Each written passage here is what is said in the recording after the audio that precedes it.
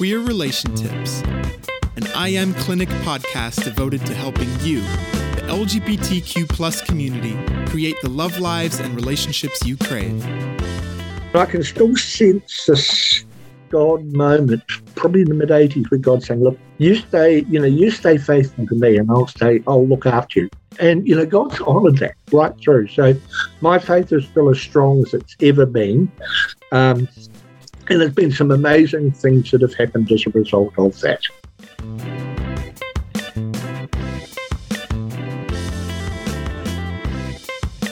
Hi, I'm Isaac Archuleta and your host.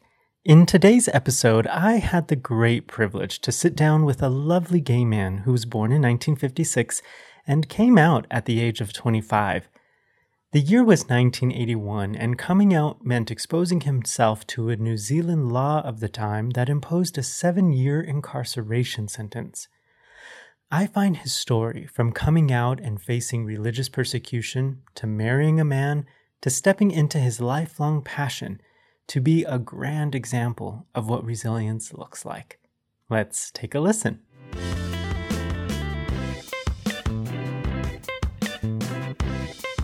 Hi, we're there. Hello, good to see you. How are you? I'm good. Yeah, I'm really quite good. I'm just having a relaxing Wednesday at home. Oh, good. Good. Yeah, Yes. yeah. Good. And just potting around. I'm not going out a lot, trying to stay a little bit safe and at home and stuff. So I tend to be a bit of a homeboy at the moment. Some of church is happening, and they're doing a little bit of community work as well, and it's a bit of teaching and stuff. Yeah. Great. You're looking good. Oh, thank you. You're growing your hair out. It's getting long. It is. Yeah. Jeez. Uh-huh. Yeah. Is that light on the just next to me too bright for you? No, that looks great. That's just coming in from outside. I can shut it off if necessary. So no, it's really good. I had just gone and I was just about, if necessary, to send you a link as well, but I thought, no, I'll just wait, and if we need, we can. So good. Yeah, but I'm missing my friends, and in the States and all. It's been a bit of a journey the last 2 or 3 years, Hasn't it? I know. Were you at Fort Lauderdale? I was. Mm-hmm. Yeah. Mm-hmm. Yeah. I mean, that was basically the last time I had travelled, and and since then, of course, everything's just locked down. I know. Yeah. That trip for me was quite amazing. There was a whole lot of stuff because I had left New Zealand about, I think it was the 20th of November. Oh, wow. Yeah, and so it was a really long trip. Mm-hmm. I had travelled with, because I don't know if you know, my background is Salvation Army.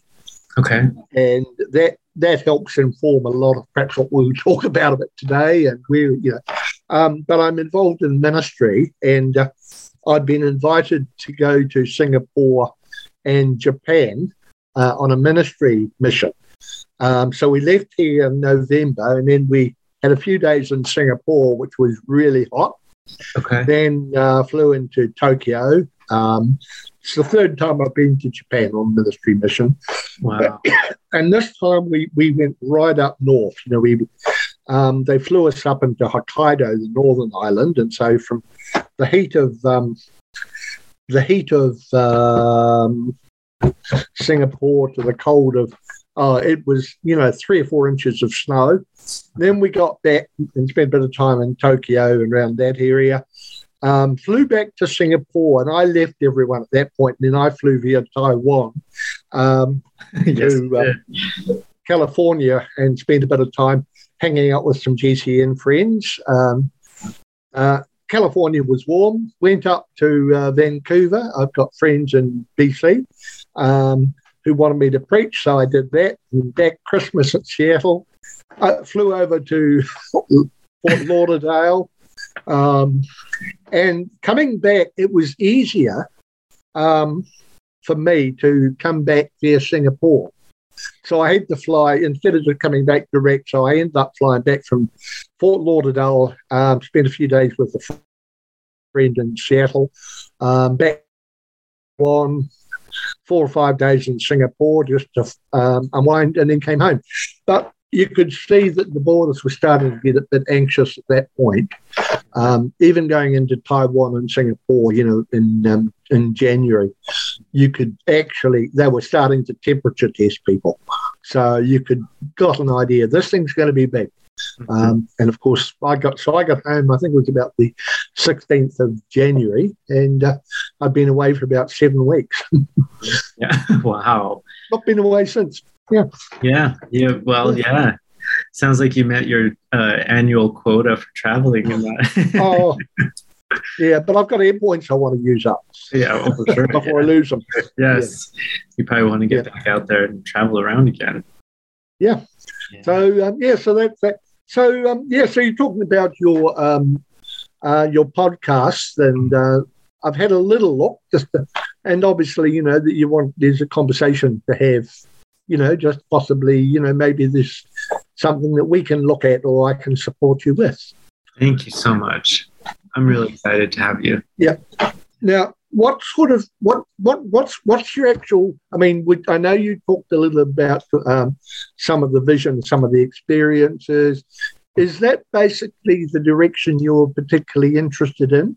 Mm-hmm. Yeah.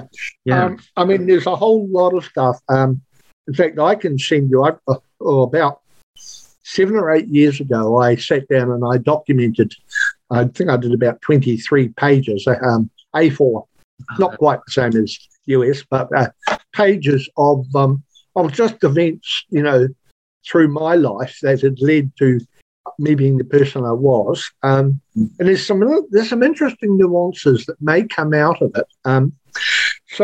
First of all, I guess, growing up, my parents were Salvation Army officers. We were brought up very secure, loving home, but we travelled around a lot. Because they were ministers, all of their ministry was in social areas, working with, and most of my time we were attached to like Men's Eventide, or what we would call like retirement villages, except they weren't quite so nice as those. They were really for people who often had alcohol addiction and a range of mental illnesses. And so wouldn't say it was necessarily a safe place for young boys to be growing up in. But, life was good. And, certainly my parents outlined a real, you could see through them the heart of what it meant to be Christ followers. When I was 15 or 16, my parents retired, and they had to move probably about 400 or 500 miles from where I was living on a different island. And the decision was made that I would stay living in Christchurch so I could finish my high school. But I was only 15 or 16 this year. So, as I say, I didn't leave home. I say my parents did. And I went to live with a family from church. Now, they were an elderly couple. He was strange. He was strange. And he used to have this thing. He used to like inviting the young boys from church to come and spend a weekend. And there was a ritual where he'd bath them every night. And I'm sort of thinking, I was only 15 or 16, but it just didn't quite seem right. Fortunately, he didn't try bathing me. But then their daughter, her marriage broke up, so she moved in with her 2 children, and the household just became totally dysfunctional. So growing up, what I learned very quickly was that it was very easy to spend as little time in the house as possible. Fortunately, I was a bright student, so I was able to I spent a lot of time studying on the library, or at church and stuff. But there would be times when I just didn't want to go home. The library's shut. And I discovered a sub-street culture in New Zealand. It was, for me, that was quite an exciting thing to discover. I was connecting a lot with, it was all through the only way you could meet people was, doing the public toilets and stuff like that. So there was this whole, we're talking 1970s. When I was about 20, I mean, this thing got, when I was about 20, the police intervened on one occasion. And you need to understand that in New Zealand at that time, not only did the church condemn any gay people, but the law did as well. And the police basically said, you know what we do with boys like you? We lock you up. There could have been a 7-year incarceration period. That's what the law provided for. That's scary. So, so growing up, I was 30 before it was, we decriminalised. So I lived my first 30 years, knowing I could be actually not only, taken to court and sent to prison, and people were, not so much in the 70s and 80s because we were getting a little bit more towards understanding. When I was about 21, I met a man who has become my first romantic interest. He lived in the States, but sadly we couldn't live together. I had professional contacts after 6 years. Long-distance relationships don't work. So I passed on that. Came back and really just got back into church and, okay, I'm not going to be seen to be doing too much in the LGBT community. 1984, we went through decriminalisation. My church, the Salvation Army, absolutely did a shameful thing, and they set up a petition to stop the law changing. Wow. And I was so angry over that I actually decided it's time to come out, put a stake in the ground and say, this is not only is this nonsense, but this is not acceptable. And suddenly I found where I've been flying under the radar. I just dropped, and I thought, what can they do to me? And decriminalisation was coming, so I felt more safer there. My family was supportive, really. The church, not quite so much. So part of the problem with the church was that they were ignorant, and you don't give good information. I rode with it, and I can still sense this God moment, probably in the mid-'80s, with God saying, "Look, you stay faithful to me, and I'll look after you." And God's honoured that right through. So my faith is still as strong as it's ever been, and there's been some amazing things that have happened as a result of that. So anyway, effectively, I stayed in ministry.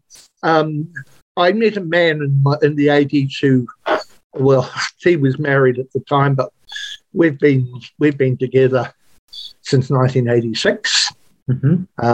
So, we're coming up 36 years. You'll probably meet him in a few minutes. He'll probably come home. So we've been together 36 years, and life's been good. Flew under the radar again, though, and just really didn't want to stir the pot. But started to get interested in not only in the political advocacy, but also from a theological point of view, just wanting to be able to sort of reconcile why is the church so anti-gay? Where's it come from? And is there something I can do about it? And that was really, I guess that was the foundation. In the mid 2000s, I met a young man who, I met him actually through a church-related event, and he and his wife and I became really good friends. I knew that he was gay. He never told me, but I just knew. Sure. Sure enough, he did come out to me a bit later on, and I remember the day he sat in my lounge and said, "Colin, I need to tell you something. My marriage was arranged." Surprise, surprise, I had worked something like that out. This morning I was diagnosed HIV positive, and I don't know how to tell my wife and family. Would you be there for me? Oh, wow. And there came this absolute realization, God's setting up this isn't just happening. Unfortunately, we'd also become very, I don't want to use the word affectionate, but there was a real closeness. And, we had situations in different, we could have easily ended up in a relationship. But he became very codependent, ringing 4, 5, 6, 7, 8 times a day. And we could have saw his life spiral. And this was in 2000s. Ultimately, we saw it coming, but he self-harmed and is no longer here to tell his story. And I, at that point, sort of committed myself, I will never again stay silent when it was of the harm. And I started just looking for ways to, sadly, my church, I couldn't tell them the whole story. They knew a little bit, but they didn't know the whole story. And I ended up with a bit of a mess, to be honest. That's the polite way of putting it. And I was due to go to Japan on ministry tour, and we were so the easiest thing, I don't know, you've probably seen this in your in the work you do with counselling, that often when people get themselves in a little bit of a dissonance, they find a way to keep themselves busy so they don't actually have to address. Yes. And I perfected that for about 18 months. And I was able to really keep that whole thing, under wraps. But, of course, changing jobs and other things. But you can't keep doing that. You just can't. And there was a moment, and I remember sitting down thinking, look, there's got to be more to it than this. And Googling gay and Christian, of course, up came GCN. That started a whole new journey for me. A few months later, I was at my first GCN conference, which was Anaheim. As a result of that, I couldn't help but note there were a lot of people sitting around who were very obviously not able to engage with others, and me being me. I mean, New Zealanders and Australians see the world probably through different lenses, and we don't have any issue going up and talking to people and being friendly. So I just started doing that, and I don't know if you remember Nate Krogh. Nate was the admin of. He was basically Justin Lee's right-hand person in GCN. And he contacted me and asked for some advice on how can we do things better, started talking about hospitality. And as a result of that, long story short, I was invited to scope a hospitality role. And then, of course, invited into that role. And so I said, look, while I believe God will resource it, I'll be there. Well, that was 2009. I had been at every single GCN QCF conference stateside that's happened, except for one, and that was the one that was in Pittsburgh. Because I just put property on the market, and we were going through so it just wasn't going to work. So that was basically since that time, and doing hospitality. So and I mean I can go through and probably about 12 conferences. Wow. Yeah.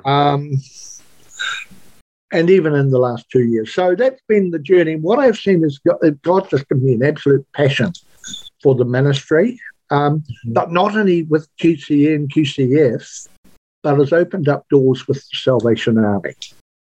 Awesome. Now, the way things have happened in the Salvation Army is just outstanding. And I see God at work in this. So, effectively, New Zealand knew they'd really stuffed up badly in 1985. And they did try and redeem themselves. That was the decision that was made by some leaders who had no moral compass. And they did it without good consultation, and they ended up with egg on their face, effectively, and came back to haunt them for years. But as a result of that, from the ashes in New Zealand then grew into being one of the strongest groups to actually stand up and speak for the voiceless and those who are marginalised.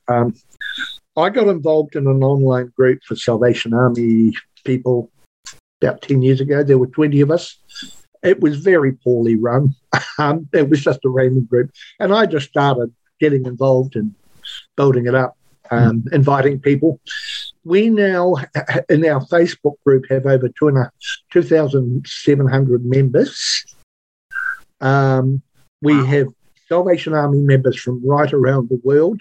It's the largest voice of Salvation Army in the world. One of the things that just did my heart good, I realised about 5 years ago that changing theology is hard. You know, you've got to changing people's minds. And I mean, you can have all the doctrine, you can know all the history, but it's hard. Mm-hmm. And so I really started to think, so we have to do it in steps. And the very first step to me was quite clear. What we need to do is, first of all, change the understanding of people's minds that sexuality and gender identity is not a choice. Mm-hmm. And if we can make that leap, then we can start building on the next thing. And then the next step, that actually happened relatively smoothly. So the next step was starting to address, conversion therapy. Mm-hmm. Yes. And I was fortunate because I had been at the conference in Orlando 2012, it was, the Alan Chambers conference, mm-hmm. and had been and sat through it, and we could see that the wheels were starting to fall off the bus. And so that was the next thing I started working on is, getting the message out that we've got to do something about stopping praying the gay away. Now, the Salvation Army in New Zealand, look, to their credit, very much tapped into me and asked for assistance. And we ended up being the first Salvation Army in the world to actually put a stake in the sand and say, we stand against conversion therapy. They put in when all the church, New Zealand has only just passed legislation about 8 weeks ago banning conversion therapy. And all of the right-wing conservative churches were all standing up and still going back, the old rhetoric. Salvation Army turned around and said, no, we stand for the marginalised. We stand, we know what the evidence is. Conversion therapy not only is harmful and does this sort of damage, but it is not consistent with our understanding of Scripture. And they were the only church that actually stood out and spoke against it.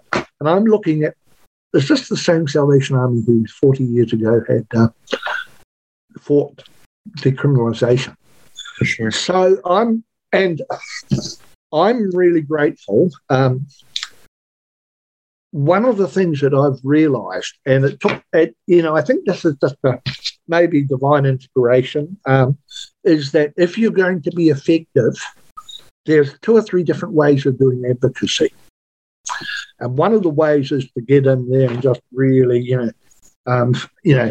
be vocal and shout and stamp. And that's not my style. My style was to sit down first. I'm going to get into scriptures.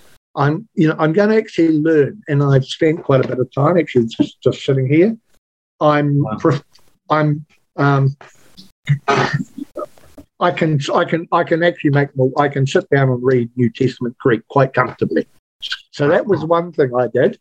And I just started looking at the theology and, of course, some of the resources, particularly the work that Kathy Baldock is doing. And her work, she's been out, she stayed here with John and I. So it's been just building up that knowledge. Well, just yesterday I got an invitation. I've been invited onto a steering group for the Salvation Army in New Zealand to find a way to become more inclusive. That's amazing. That's just, and what they said to me when we've asked you to do this because we have seen your grace, we have seen the way that you have not only honoured God, but you've actually worked through those issues in a way that people respect you.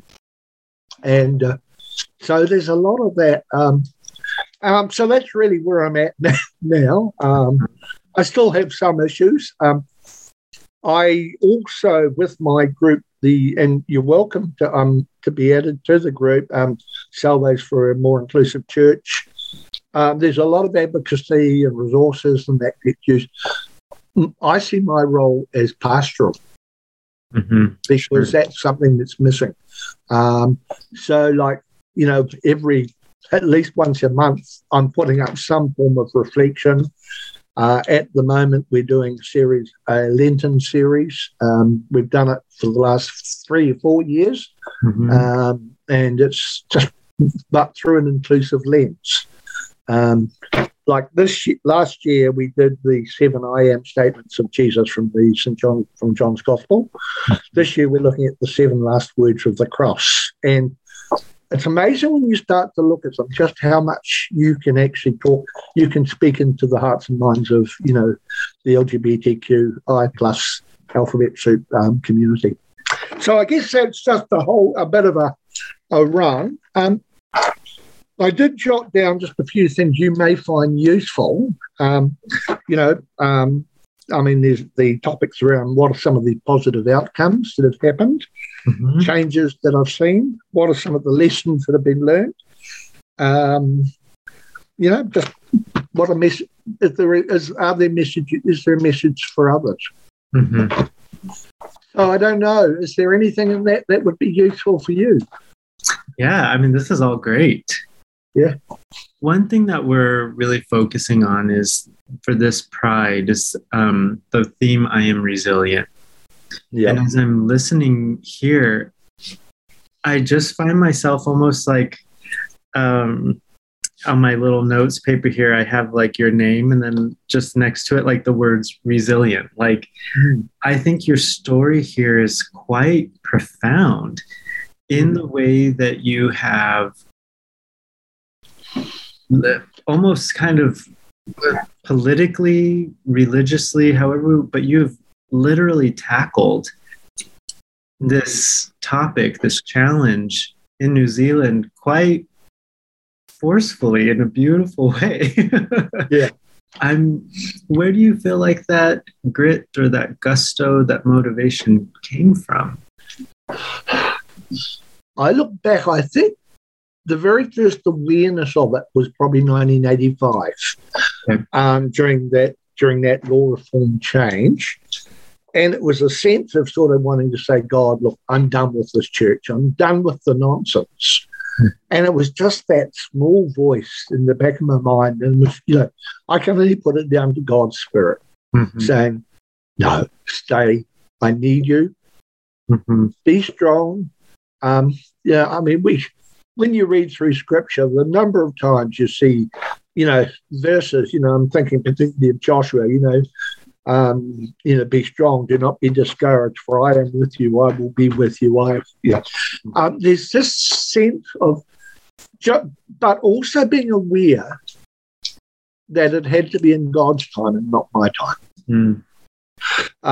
I do remember, would have been not that long after, a good friend of mine who was a strong Christian woman, who had the gift of prophecy. Now, she said to me, look, there's something like God, I need to tell you that God's told me to tell you that he's got something really amazing in store for you, and that there's, you are going to be used in a way to bring a reconciliation, healing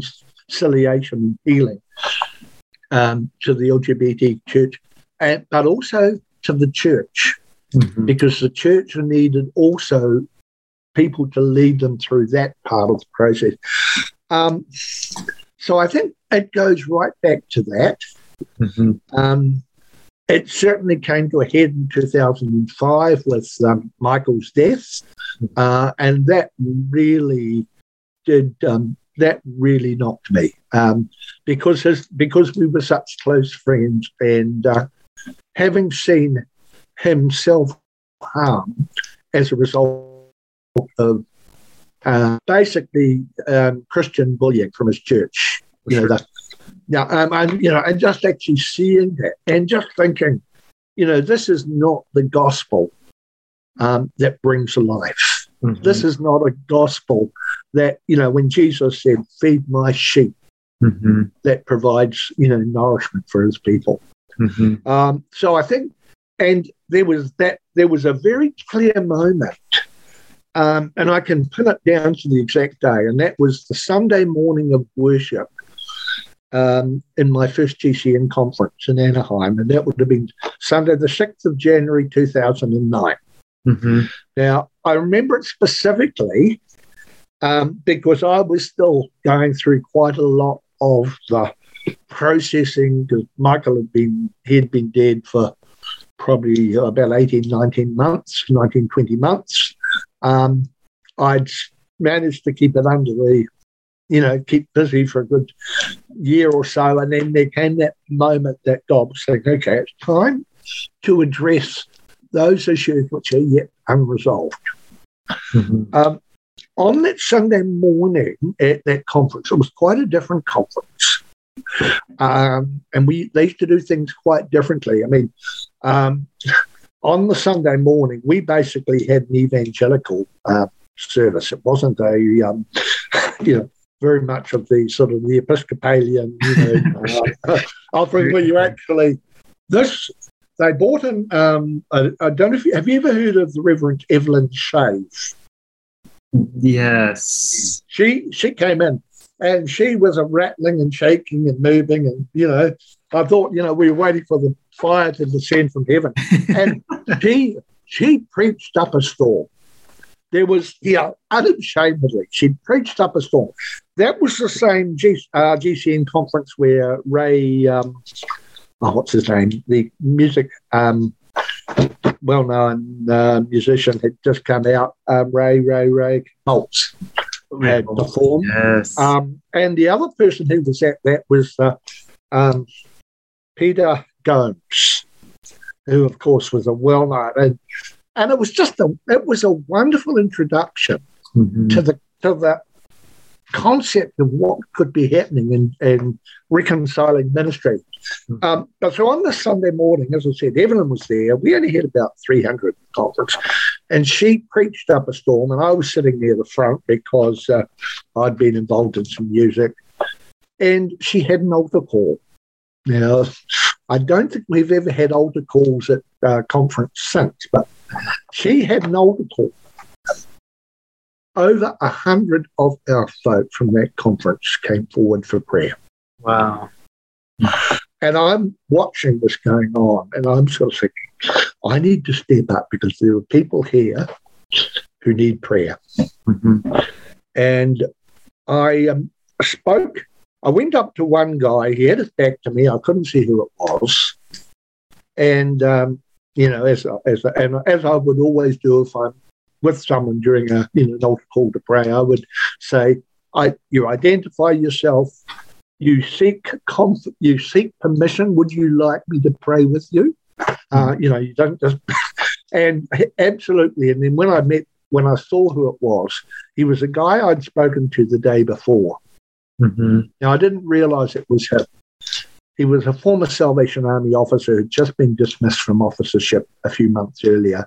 Mm-hmm. His marriage was in tatters, and he was God saying, this is the ministry.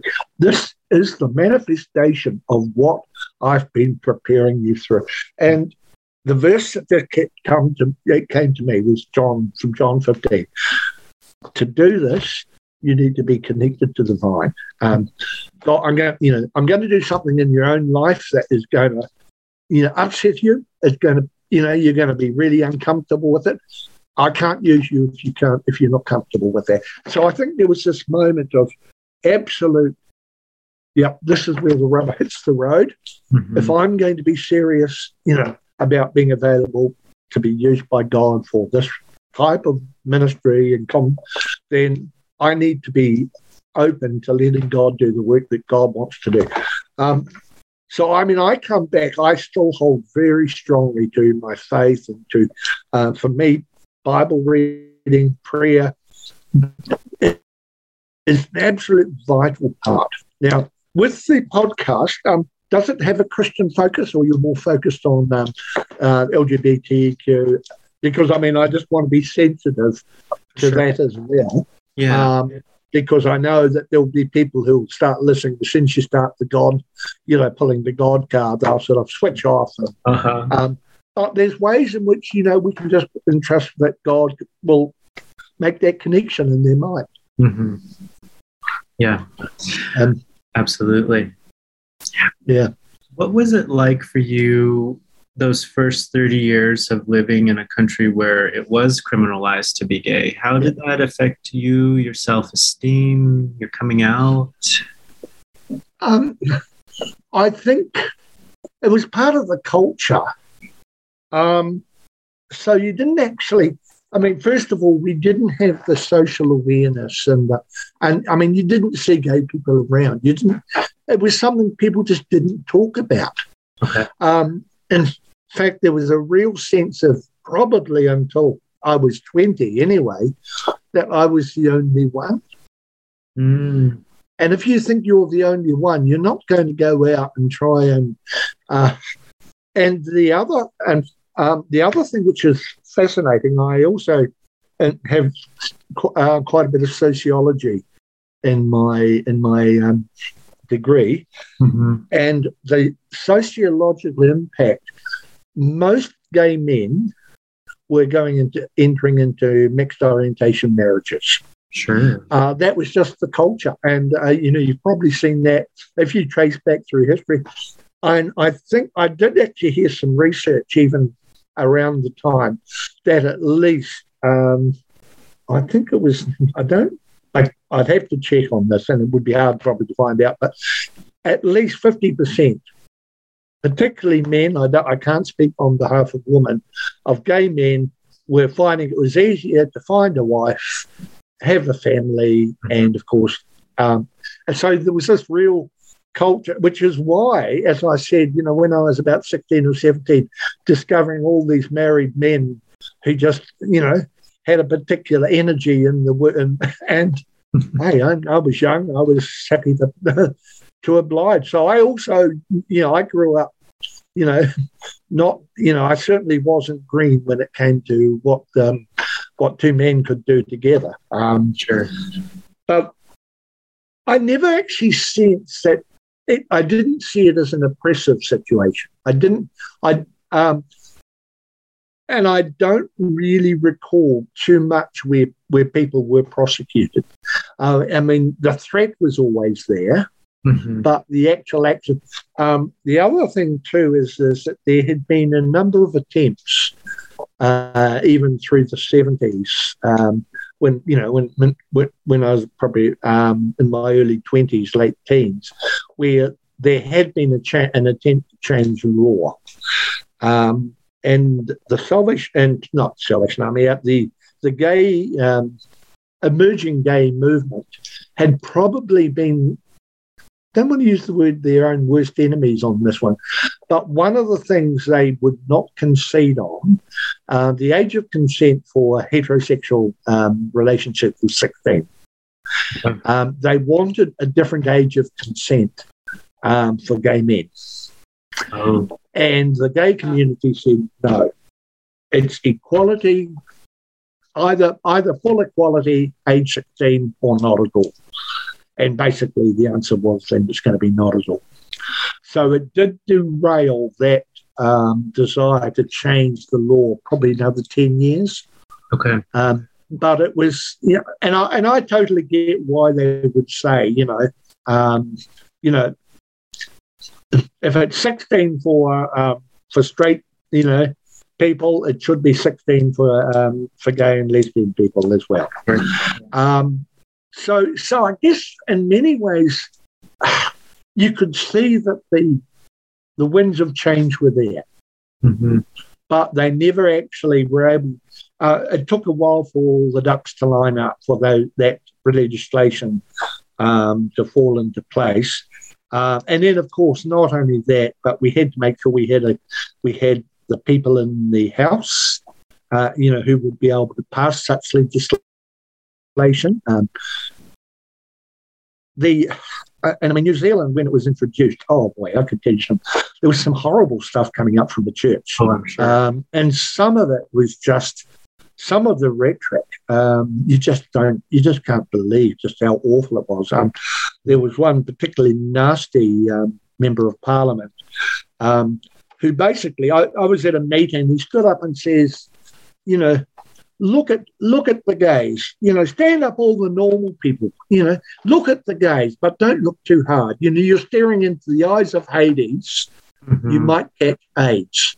So again, that was another component as well as early 1980s, trying to get change, and we're dealing with the HIV epidemic as well, and not understanding as much as we do now, not having the medical knowledge. So there was a lot of, I think there was a lot of stuff that had to happen. But for me, I mean, I never ever felt that I would, that I was ever going to be, I was a sinner or anything because I was gay. I knew it was just who God had made me to be. And I certainly got to know a lot of other gay people. What it did do, though, of course, it meant you kept very quiet in church. Sure. You didn't talk about it. It does become a bit of an issue, though, when you're 30 and suddenly you find, you know, everyone else is getting married and you haven't. That's a loud political statement. Even. Yeah, so there's a whole lot of nuances going on, particularly with, you know, as I said, from a political, from a socio, economical, from a, you know, you name it. You know, the dynamics of just living in a very I mean, New Zealand is based on the Westminster type of government, so it was always, you know, government here was always going to change.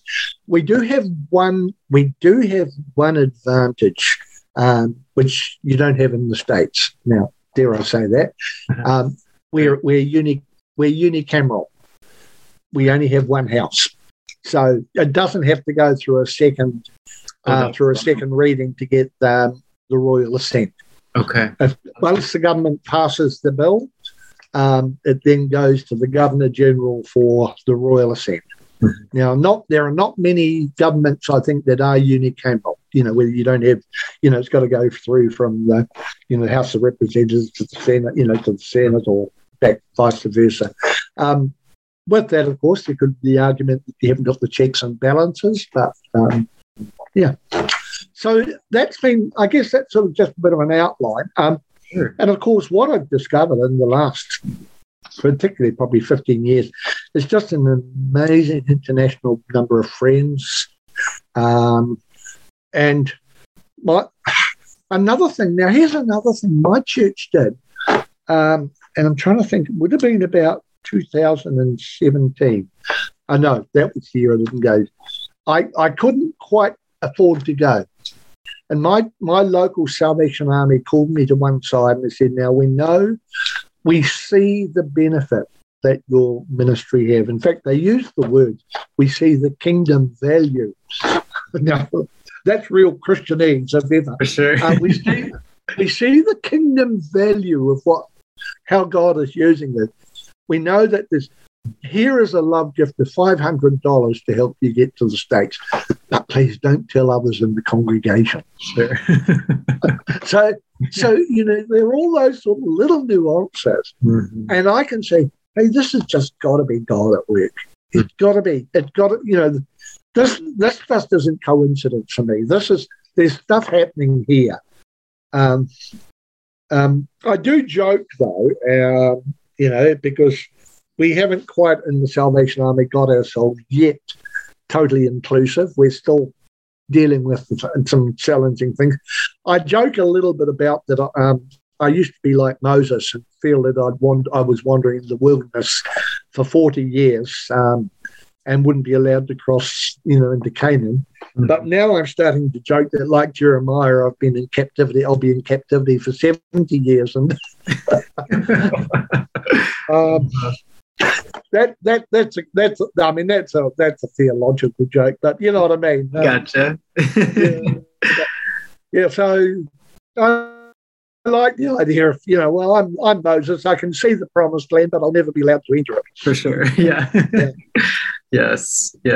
So I guess so. I mean, if there's stuff from that, I'm sure, I'm more than happy to sort of meet and we can. How long would you normally need? This is great. I have a couple of questions. If you have a couple more minutes. Oh, please. Yeah. Okay. No. Great. Yeah. When you're talking about living through kind of that decriminalization era, if we want to call it that, you talk about it as though there was something, a type of confidence that almost protected you, protected your self-esteem, protected your dignity. What was that allowed you to walk generally unscathed? I have to put it down. I think I was very fortunate in that I didn't have family members who were homophobic. Mm-hmm. New Zealand was also not a country which we deal with confrontation, even though on paper that was there. A lot of it, I think, came from the fact that if I had to say, where's it come from? I have to say, look, it was divine. That's something a lot of people may not necessarily understand. But if I have to trust that if God had actually wanted that to happen, then this was me seeing, things falling into place. Partly too is that I made sure that I read as much as I could. So that I understood not only from the LGBTQ perspective, but also from what was it that was creating the barriers for the church. Now, I didn't have the understanding I've got now about that. There is a real awareness that the reason why people were so homophobic or anti-gay isn't because they actually believed it, but it's learned behaviour. Sure. And learned behaviour, you just repeat what you've been taught. And if you're not taught anything different, then I guess, you're just going to repeat that same narrative. Because I was able to experience maybe different perspectives, do extra reading, things I had been taught, I was deconstructing them. So that if I'd had to go back and just hold to the things, the Bible says it's a sin, it's clear, this is what I probably wouldn't have been able to make the move that I have.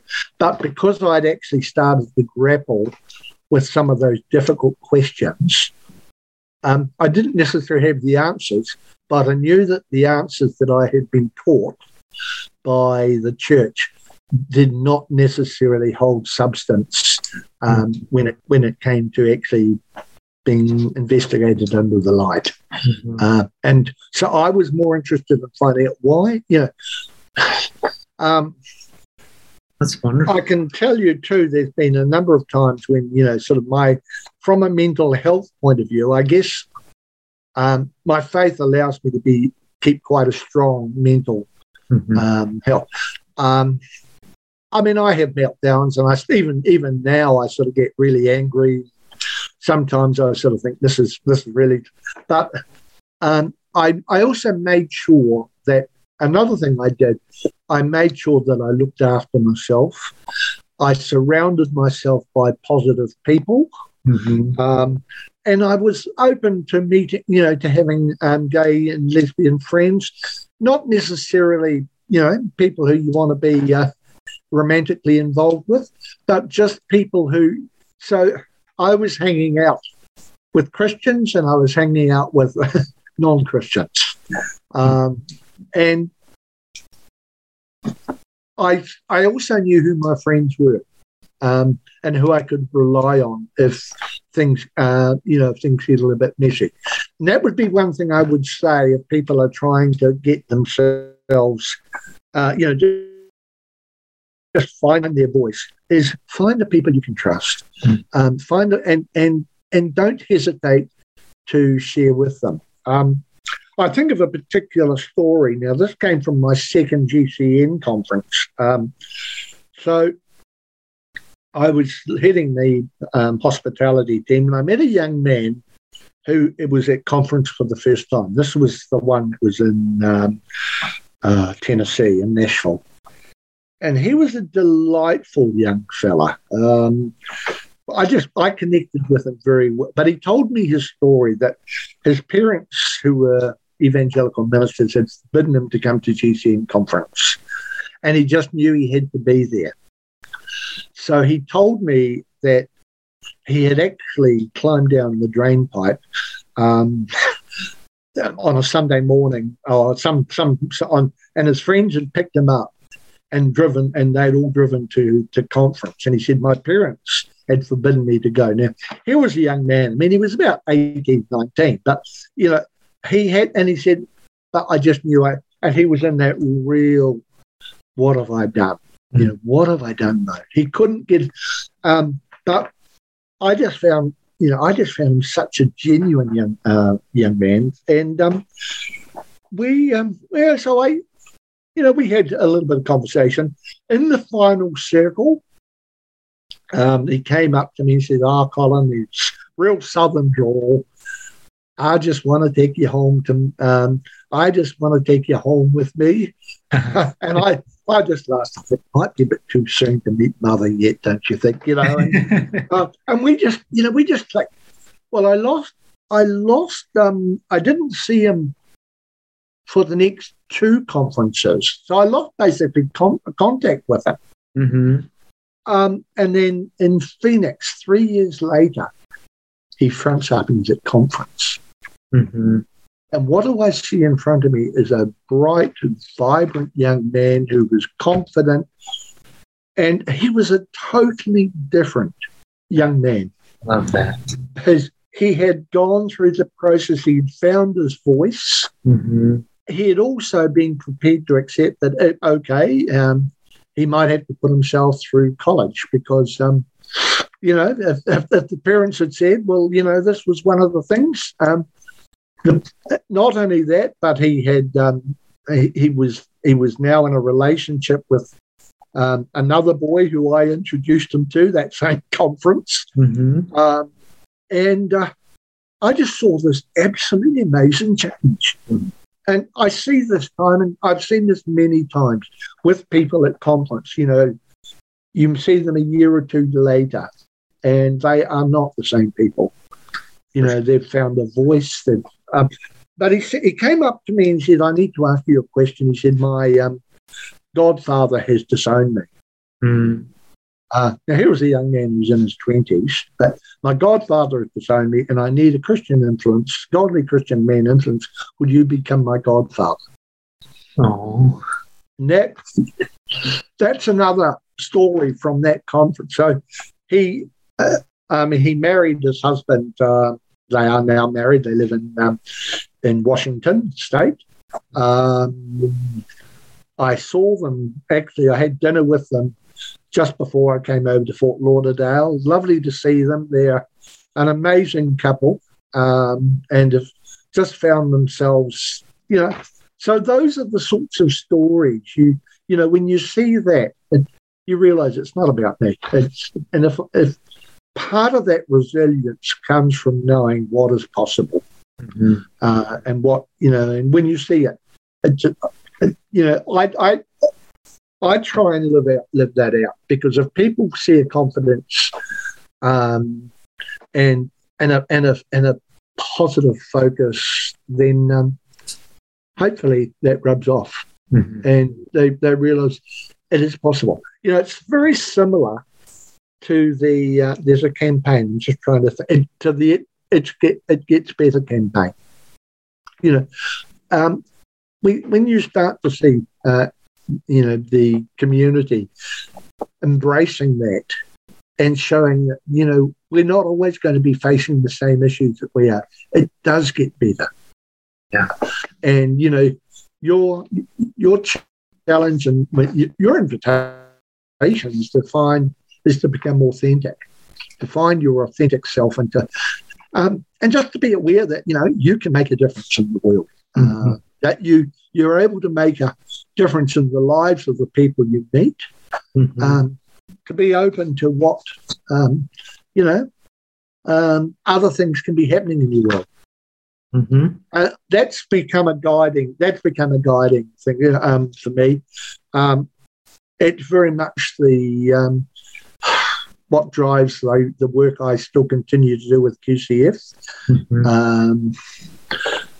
I mean, I don't know if you're aware, there is another group called Out Christian, which is very much following on from the GCN heritage. Are you aware of them?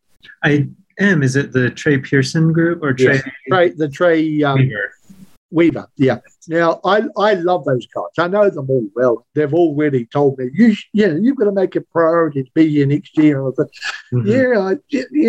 nice, but priorities have to line up. One of the challenges, I mean, I know that you came in very early into leadership at QCF in the interim process. There were a lot of folk, and I don't need to tell you this, you'll know this, who really struggled with the way in which GCN had morphed into a different form of organisation.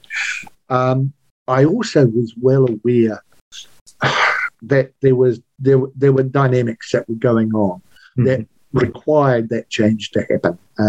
I know Justin well enough to know that there were some cracks in the armour, and I could see that. And for me, the bottom line wasn't about allegiance to GCN. The bottom line was about being there for people at their time of need and helping them through that. And when you look at QCF now, our members don't give a toss about what happened in 2018. That they're not interested in that. They are looking for a community. They're looking for people who will support them. Unfortunately, a lot of the GCN folk polarised it and made it a political event. And for me, I won't go there. That's another thing I think about a bit of my personality, is that if I do have to draw a line in the sand, I can be quite absolute and say, no, this is not a healthy space. This is not a good thing to do. I hear you. I acknowledge you. I'll give you space to take whatever view you like.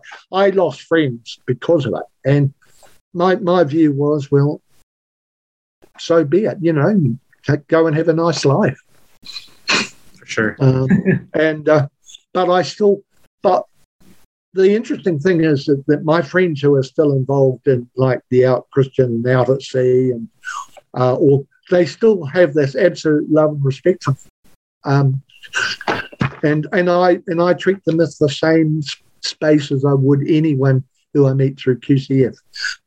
We're a different organisation. For sure.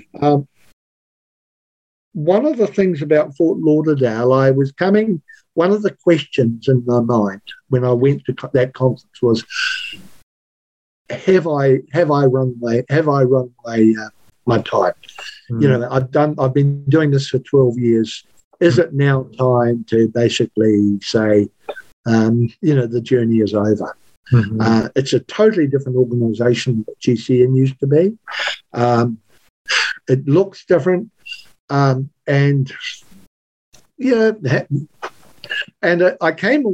went there really was the big question that was on my mind, and I was wanting to discern in my own, just clarity, just what my future was.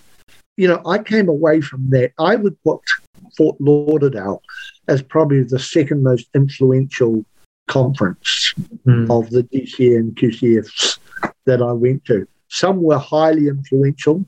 They've all had their moments. But I came away with the sense of absolutely, there's still work to be done, and I'm privileged to be involved. But I am unashamedly evangelical when I'm talking with my gay friends. Cool. That's awesome. Because, the God who I know, the Jesus who I love, offers the same abundant life, and we can sometimes get so lost in feeling that we're not welcome, that the door's been shut, and so that to me is something that it underpins everything I do, and if I didn't allow that to happen, I think that would be Yep, I hear you. It's a beautiful story. I wrote down some things, but I really do. I think I wrote in my notes the secret sauce here to resilience, but you have some beautiful things like family acceptance, self-determination, your faith, surrounding yourself with healthy community. And then I added too, as I was listening to, but authenticity and boundaries. And those seem like they've been really, really powerful. I think your story of resilience is thank you. Profound. Yeah. I think for me now, my main challenge too is really bringing about change within the Salvation Army, as opposed to last year. Perhaps I'll just give you a little bit of background. We still have some real difficulties in terms of the church becoming fully inclusive. They're in a bit of a strange situation, really. They're not in a negative, but they're not affirming. They're still holding to what I'd say is the imperatives of Scripture. They still want to hold to, that marriage is between a man and a woman. Sure. But we accept that people are born gay and they're not. So you've got this sort of difficult dissonance that actually sits with it. Now, I'm fortunate and I'm very good friends with the person who is the number 2 for the Salvation Army in the world.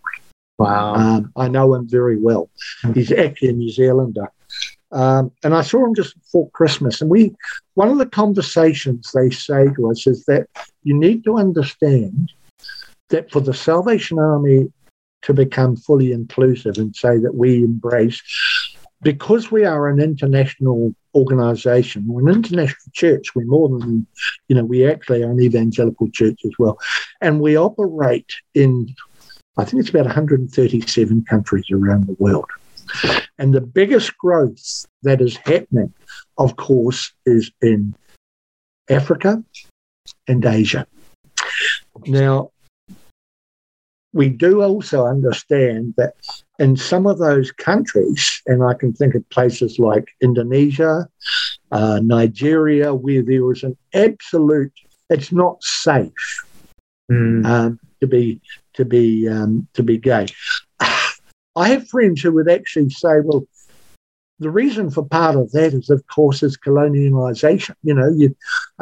British Victorian running of governments and coming in and taking over has a lot to answer for. Given that, if the Salvation Army comes out and changes their view, what that does is there are countries where it would not be safe for the Salvation Army to operate. And they would have churches burnt down. You would have workers who would be possibly massacred. So there's the absolute fear that we need to protect our people. We need to protect our people right around the church. And the trade-off is, how do we protect them without compromising their safety? And as I said, there are governments who are just looking for an opportunity to undermine, So my response to that, of course, and I do have a response, and I've said to the Salvation Army senior leadership, your concern is that people will be attacked and will die because of us becoming inclusive. I need to tell you, and I speak on behalf of the thousands or the hundreds of thousands of gay people who are no longer here to tell their story, because the way in which we treat them in the church has been so harmful. So I hear you. But you need to weigh that up. And when you're worried about protecting your resources and your people, where are you going to protect our youth who are gay? Mm-hmm. Where are you going to protect those who don't identify as cisgender? And they look at you and you've asked the hard question. Mm-hmm. And you see it in their eyes as they're trying to process it. And I guess we just walk that journey with them. You're not going to achieve anything by going and fighting. A couple of years ago, last year we had a very unfortunate incident where our general wrote a letter and he said some basically to the All Salvation Army and saying that they had no desire to move away from the current articulated theological view. And the fallout from that was immense. As part of the role I did, I certainly wrote to the general. In fact, I'll copy you into that so that you might find that as a useful thing. I also did write submissions on conversion therapy.